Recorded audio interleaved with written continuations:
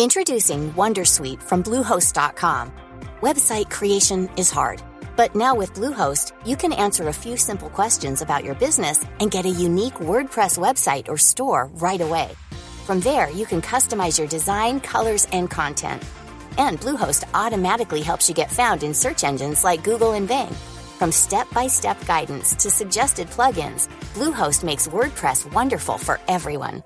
Go to bluehost.com/wondersuite. Hello and welcome to Alpha Chat, the FT's business and economics podcast. I'm Shannon Bond. We're publishing a day early this week because it's Thanksgiving here in the U.S., and we wanted everyone who is traveling to have a great, fresh new podcast episode to accompany them on their road or plane or train trip. On the show this week, SUVs are back in fashion in the U.S. We're going to look at why and what it means as President Obama heads to Paris next week for climate talks. I'll be joined by FT journalists Ed Luce and Robert Wright. Then, a $2 billion IMF bailout package is succeeding in Jamaica. U.S. Markets editor Robin Wigglesworth and Alphaville columnist Matt Klein stop by to talk about why. Finally, we'll preview the latest episode of Alpha Chatterbox, a conversation with conservative commentator Reihan Salam. Let's get on with the show.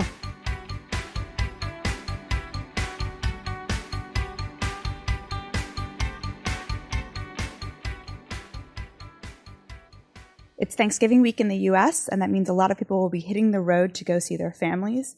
More and more Americans this year will be getting into SUVs, which are back on consumers' wish lists. At the same time, we're heading into the UN Paris Climate Change Conference next week. And so there's some questions about how the world's largest economy will be received there. I'm joined by Ed Luce, our chief U.S. commentator, on the line from Washington, and here in our New York studio, Robert Wright, our U.S. industry correspondent, to talk about this. Hi to both of you.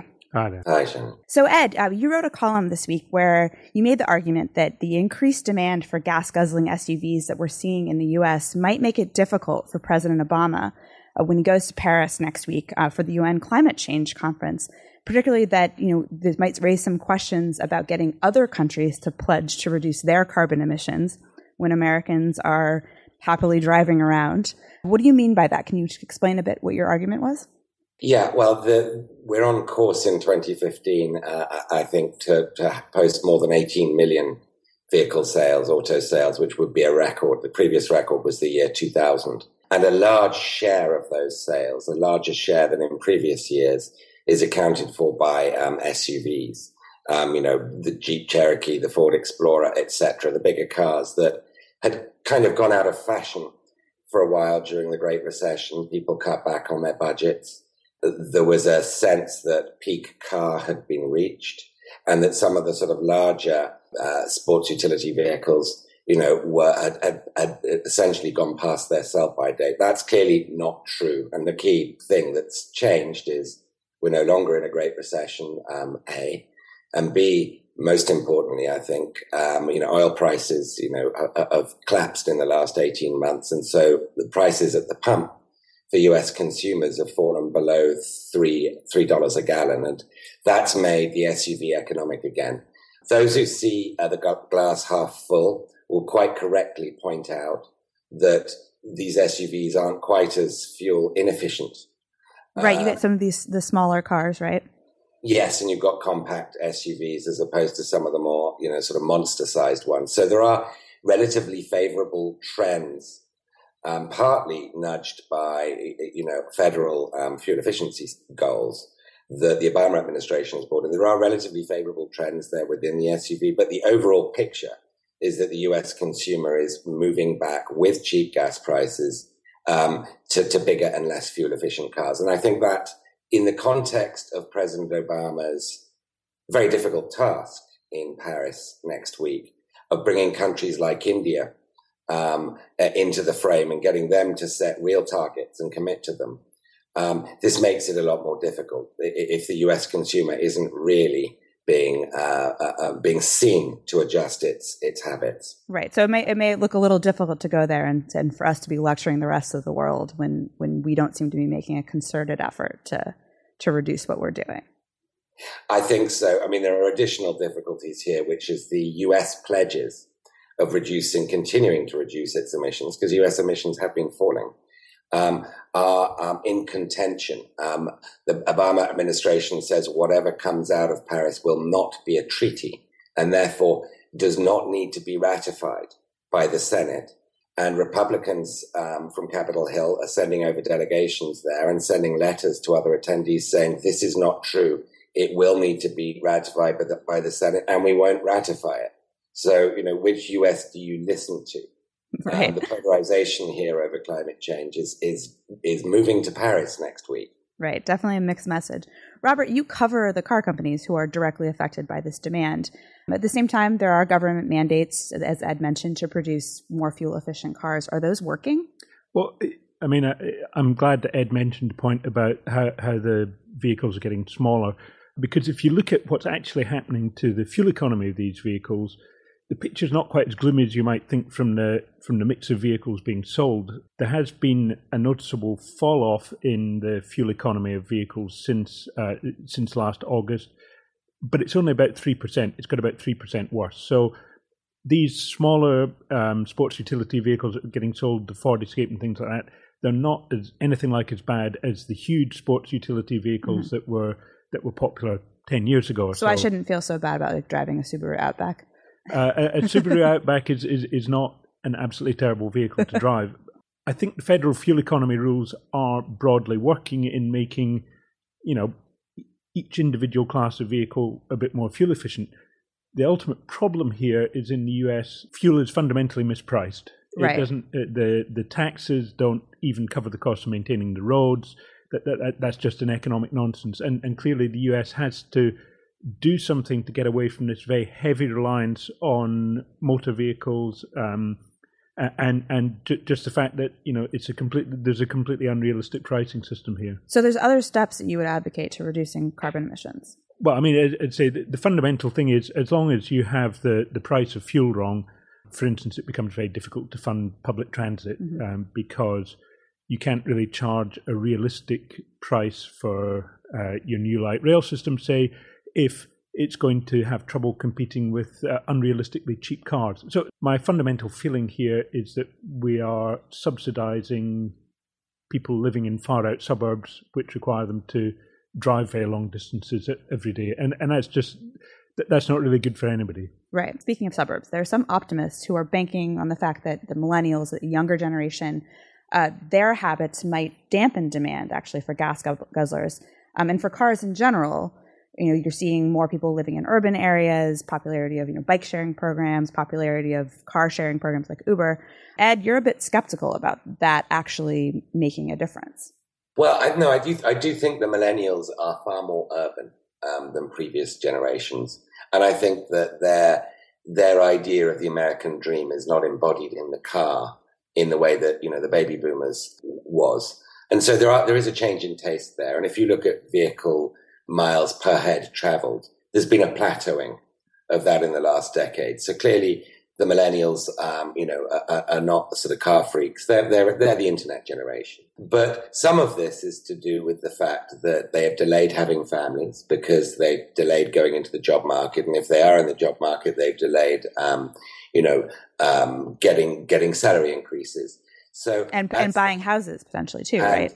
And most importantly, buying houses. And when it comes to having children, you would need a radical transformation in the urban education, in the downtown urban education environment. You'd need a lot better public schools, and you'd need a lot cheaper property for them to raise their families in a radically different way than they were raised by their parents and previous generations. So I'm skeptical that families are urbanizing. I think single or non-child couples in the millennial generation are much more urban. But I don't think that's going to change their demand for cars.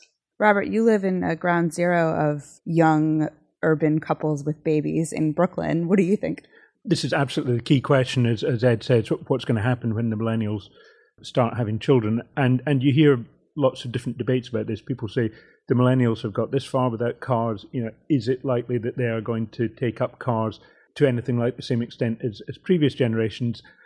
My gut feeling would be that if they've got used to living without cars up to this point, probably at least some of them will will not buy them. But in some ways, I'm probably just about the world's worst person to judge this, because I've got to age 46 without ever having owned a car, and I get my children around by public transit and on bicycles. So, but you live. I mean, we live in an unusual city where that's really reasonable. Most places, certainly in the U.S., that's not really an option. But that's my fundamental concern, I suppose, about the mispricing of fuel, is that at the moment the US is incentivizing people to live in places where it is not an option, where public transport can't work because they're not dense enough, and that kind of thing. The whole system is geared towards an unsustainable way of doing things, and that's what that's really what the US has to address, in my view. And unfortunately, I don't see any sign that anybody's going to do that.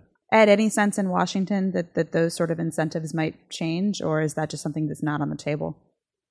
It's hard to, I mean, the last time the fuel tax was raised, it's 18 cents a gallon at the moment. And that was imposed in 1993. And it hasn't shifted since then. Yeah. And if it had gone up in line with inflation, it would be well over $1 now. And if it were in line with, the sorts of gas taxes you see in Europe, it would be $3 or more. So the price of a gallon in the UK, I believe, is something like $7 at the moment, half of which is tax. And that clearly, as Robert says, has a big effect on consumer behavior. It prices them into public transport. It also generates revenues to invest in public transport. I don't, unfortunately, see the political climate in Washington changing on that score anytime soon. There are other alternative measures that could be cleverly packaged that wouldn't look like a tax if the political environment changed a bit. So I wouldn't rule it out. I wouldn't sort of be utterly bleak here. But I'd be partially bleak. Of course, one of the things, the fact that the gas tax hasn't gone up since 1993, one of the strange things about this is that the federal government's efforts to improve fuel economy are actually undermining the gas tax, because not only has it not kept pace with inflation, but it's nothing like kept pace with the improving fuel economy of vehicles. So the amount of revenue per mile driven on the roads has plummeted. And that is obviously an economic nonsense. And that's obviously something that in a rational political system would have been addressed a long time ago. Thank you so much for joining me, both of you. Thank you very much. Thank you.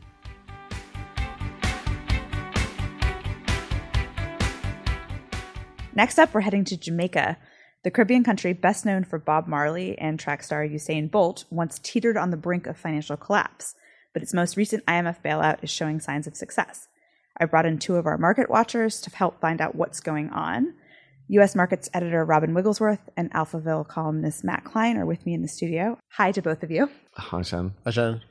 So, Robin, let's start off with you. You've done some extensive reporting on Jamaica, its economy, as well as other Caribbean economies in the past couple of years. What's going on in Jamaica? What has been going on in Jamaica?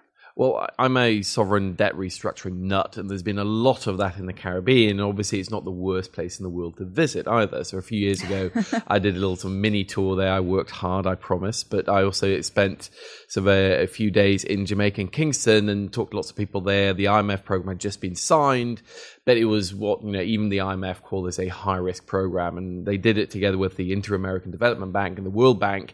And normally they're the kind of the soft, nice people, but they thought this program was a no-hope program. The IMF actually had to stump up more money because the others didn't want to do it because they thought this one would fail like so many other programs before it. So what did it look like on the ground in Jamaica when you were there? Well, it's a mess. It's an economy that basically hasn't been growing for 40 years. There's tons of corruption. There's an enormous amount of crime. And Jamaica has a murder rate that's worse than Mexico's. It's just a country that really has a lot of problems. And this has been building up for a long time. They'd actually restructured their debt several times. They've done it twice in just the past 5 years now. The problem is a lot of the debt is actually from the local banks. So lots of Jamaicans send money home. The banks then lend it to the government. So you can't really take a chainsaw to it because basically you call the financial system to implode. So they did this thing. They went to the IMF, said, look, we're really going to shape up now. And please give us some more money and we'll really do it this time. And obviously people are skeptical, but we'll see. So what does the most recent program look like? What does it entail? And why does it seem like it might be working? Well, one of the interesting things with this program was because basically the amount of credibility that Jamaican government or the authorities had was pretty much close to zero. I mean, they've failed so many programs beforehand. So the IMF wanted lots of what they call priors. They wanted that, like, before we give you a cent, you have to do A, B, C, D, E, F, G, all a long list of things. And among the other things they had to do, they had to run a primary surplus, or a budget surplus before the debt servicing of 7.5% of GDP, which is, I think, the technical term is hard as hell or draconian. And how does that compare to other countries? There aren't that many countries. Basically unprecedented, I think. Yeah, I think so. I can't imagine. I can't think of a country that's run a sustained primary surplus of 7.5% for the foreseeable future. These are the kinds of things that need revolutions in other places. So we're talking about this now because the IMF has just completed its 10th program review. Matt, what did they find out? They found that it was actually, things were working relatively well. The economy was growing a little bit.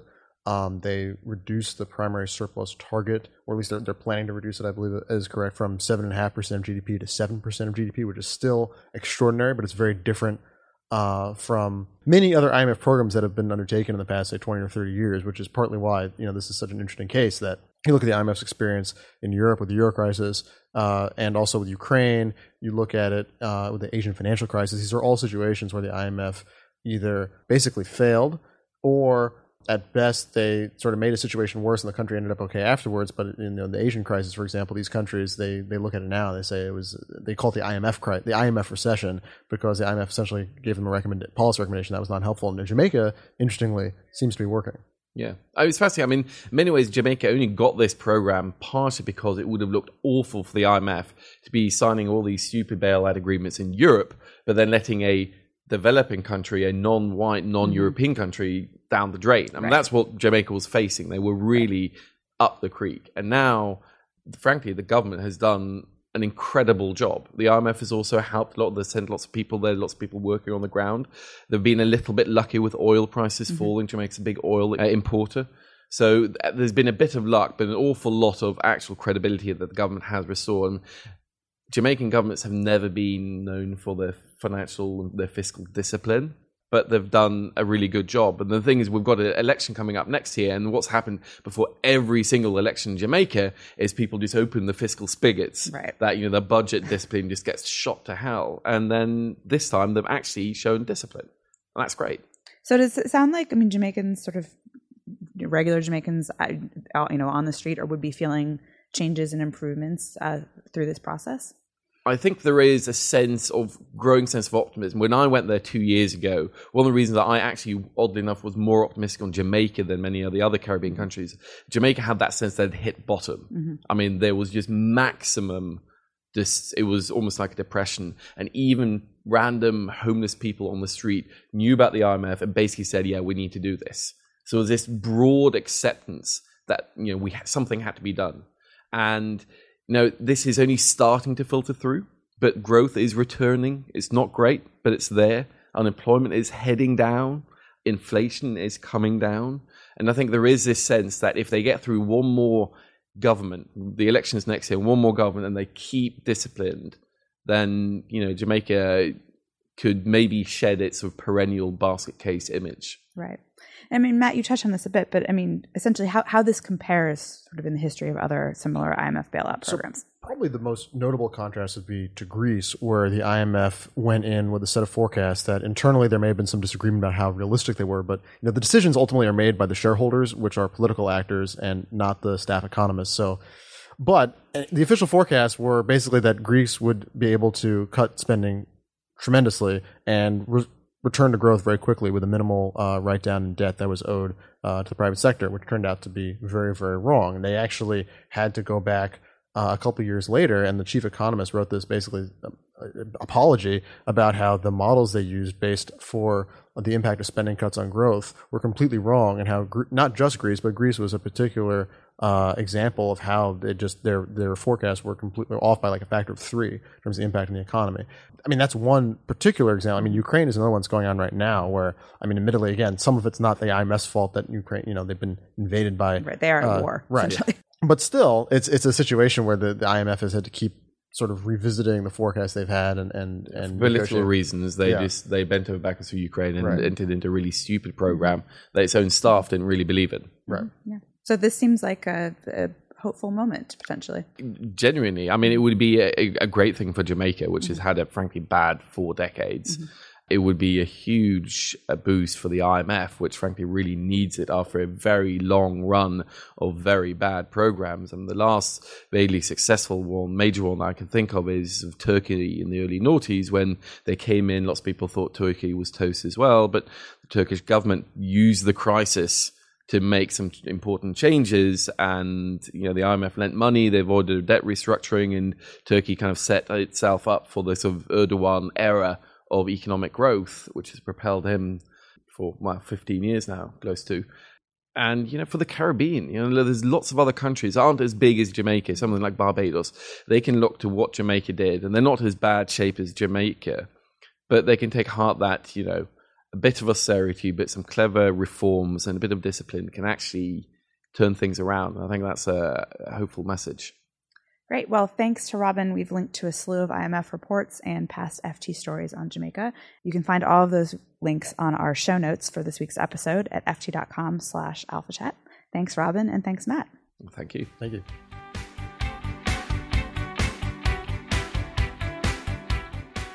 Before he headed off on sabbatical, Cardiff sat down with conservative economic and political commentator Raihan Salam to discuss everything from immigration to trade policy, the government response to the financial crisis, and more. You can listen to the full episode now on Alpha Chatterbox, our long-form economics podcast. But in the meantime, here's an excerpt. So first of all, thanks for doing this. Oh, it's my pleasure. Thanks for having me. You don't know this yet, but you're not just here to talk about conservative economic policy. You're also here in part because I was raised Catholic and have like a kind of overdeveloped sense of guilt. Okay, we had Joe Stiglitz in here to talk about what a modern, data-driven, vigorously argued progressive policy, economic policy would look like. You're here to give us what a modern, data-driven, vigorously argued conservative economic policy would look like, which doesn't mean that you have to speak for all conservatives any more than Stiglitz speaks for all liberals. But here's where I guess I want to start. You have this new article out about rethinking American conservatism. It's a kind of follow-up to your book with Ross Douthat from 7 years ago called Grand New Party. And you talk about reform conservatism, right, which is a kind of a mantra that you and a few other conservatives have adopted. And certainly there are a lot of tactical differences between you guys and what you might call the establishment conservatives or the political conservatives of the day. I guess my first question is, are there any big philosophical differences? And if so, how would you define those? So to some degree, you could say that reform conservatives are united by a method, just a way of thinking about public policy issues, more than they're united by some kind of shared philosophical sensibility. I'd say that there are people with very different sensibilities who have kind of coalesced around a set of answers, a set of approaches to public institutions and public affairs. And I think that is broadly true of conservatism too, in general. There are some conservatives who are, deeply motivated by concern about defending religious liberty and civil society. There are others who come at it from a more consequentialist angle, let's say. So I'd say that there is actually a fair bit of diversity, but the area where you have some consensus is over this idea of, look, we have a mixed economy in the society. We have these, what you might call social market institutions. We have labor market regulations in place. We have old age social insurance programs. These are baked in.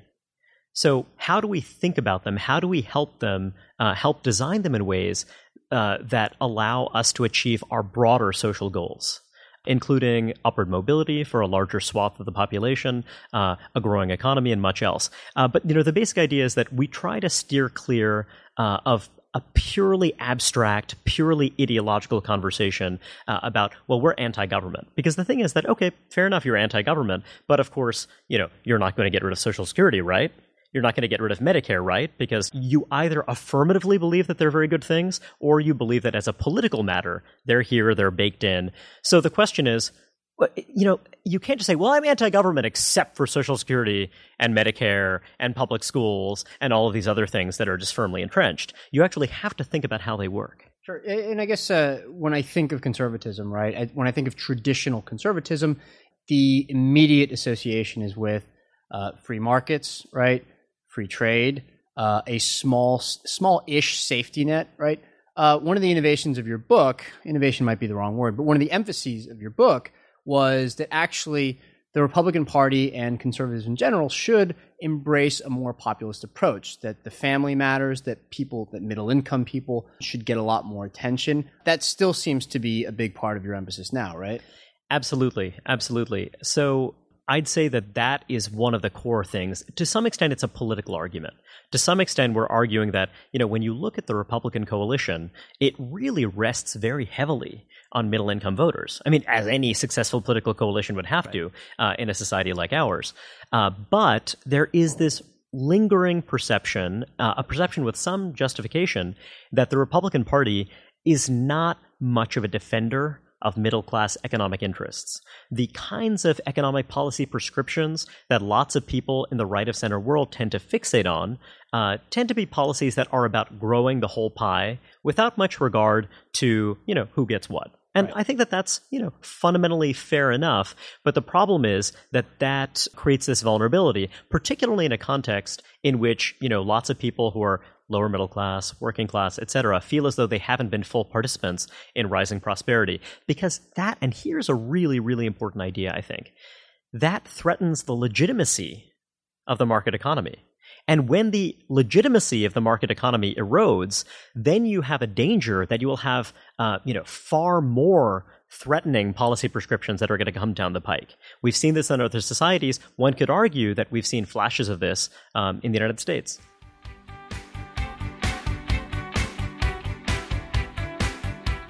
Amelia Mahasik is away this week, but we'll have her back next week for an extra long follow-up.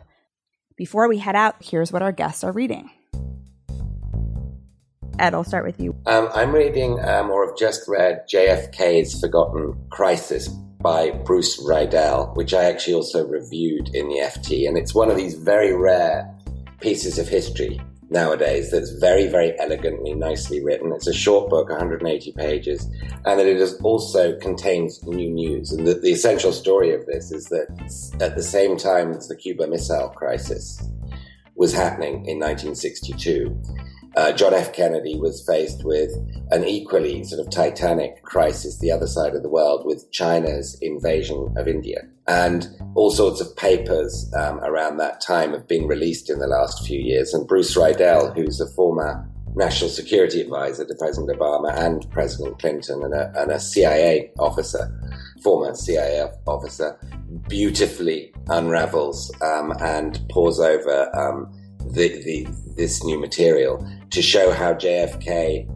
was dealing with two, as I say, titanic global crises simultaneously. And it's a beautifully written book, and it's, I think, very relevant to today, because we think of, we're all temporal narcissists. We all believe that today is always more important and more urgent and more.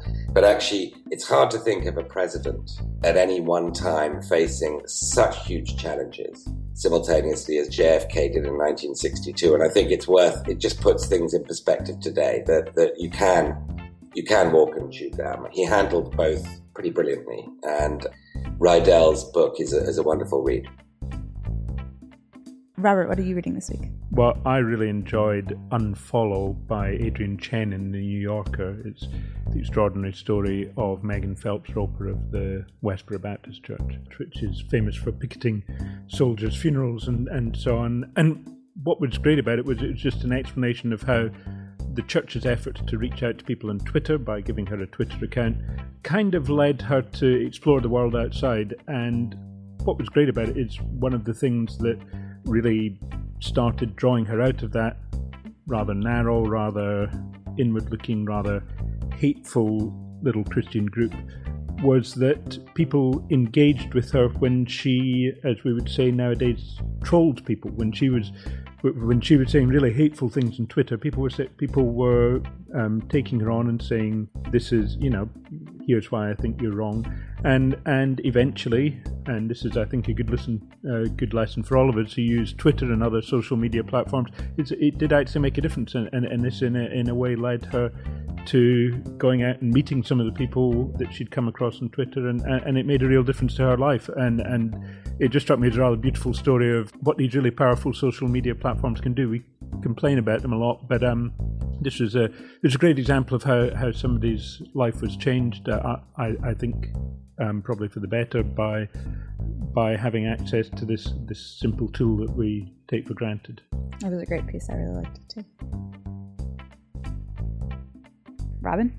Well, I have revisited it recently, actually, for some other reason, but the book that I think is very current and is always current is one by Steven Pinker called The Better Angels of Our Nature. I think it's a book that everybody should read, especially when things look a little bit bleak, as they did in the wake of the Paris attacks. But Steven Pinker's argument is that the world, despite what we may think, is actually getting more peaceful, more liberal, and wealthier every day almost. And there are the odd blips of terror, but in general the future looks a lot brighter than we sometimes think it does. And I think that's one thing to remember. Good dose of optimism. That? I'm not sure mine will be as inspirational, but there was a very interesting interview that economist Tyler Cowen did with hedge fund manager Cliff Asness earlier this week, and the whole both video and transcript are available on Medium. And it's a very interesting discussion of how investing works and portfolio management, and I think people would enjoy it, listening to it or reading it. This week I'm recommending a piece in the New York Times Magazine called The Doomsday Scam by C.J. Chivers. And it's the story of this substance called red mercury that bomb makers all over the world for decades have been trying to get their hands on. Most recently, he talks about a case where ISIS is trying to get it. But actually, it appears that this substance doesn't really exist. It's kind of been this hoax, but it's taken in even the U.S. government at one point, and it's just a really fascinating tale of sort of this urban legend that has grown over decades and kind of where it came from and why it's been so persistent. Really, a really fun read. That's all the time we have today. Thanks so much for listening. You can go to ft.com/alphachat for our show notes, links, and other goodies. We'd also love to hear your recommendations. Give us a call and leave a voicemail, 917-551-5012. Email us at alphachat@ft.com or send us a voice memo to that same address. Or tweet me. I'm at Shannon Pareil, ShannonPareil. This week, I'm especially thankful for Amy Keene, who produces our show. And happy Thanksgiving to all of our listeners in the U.S.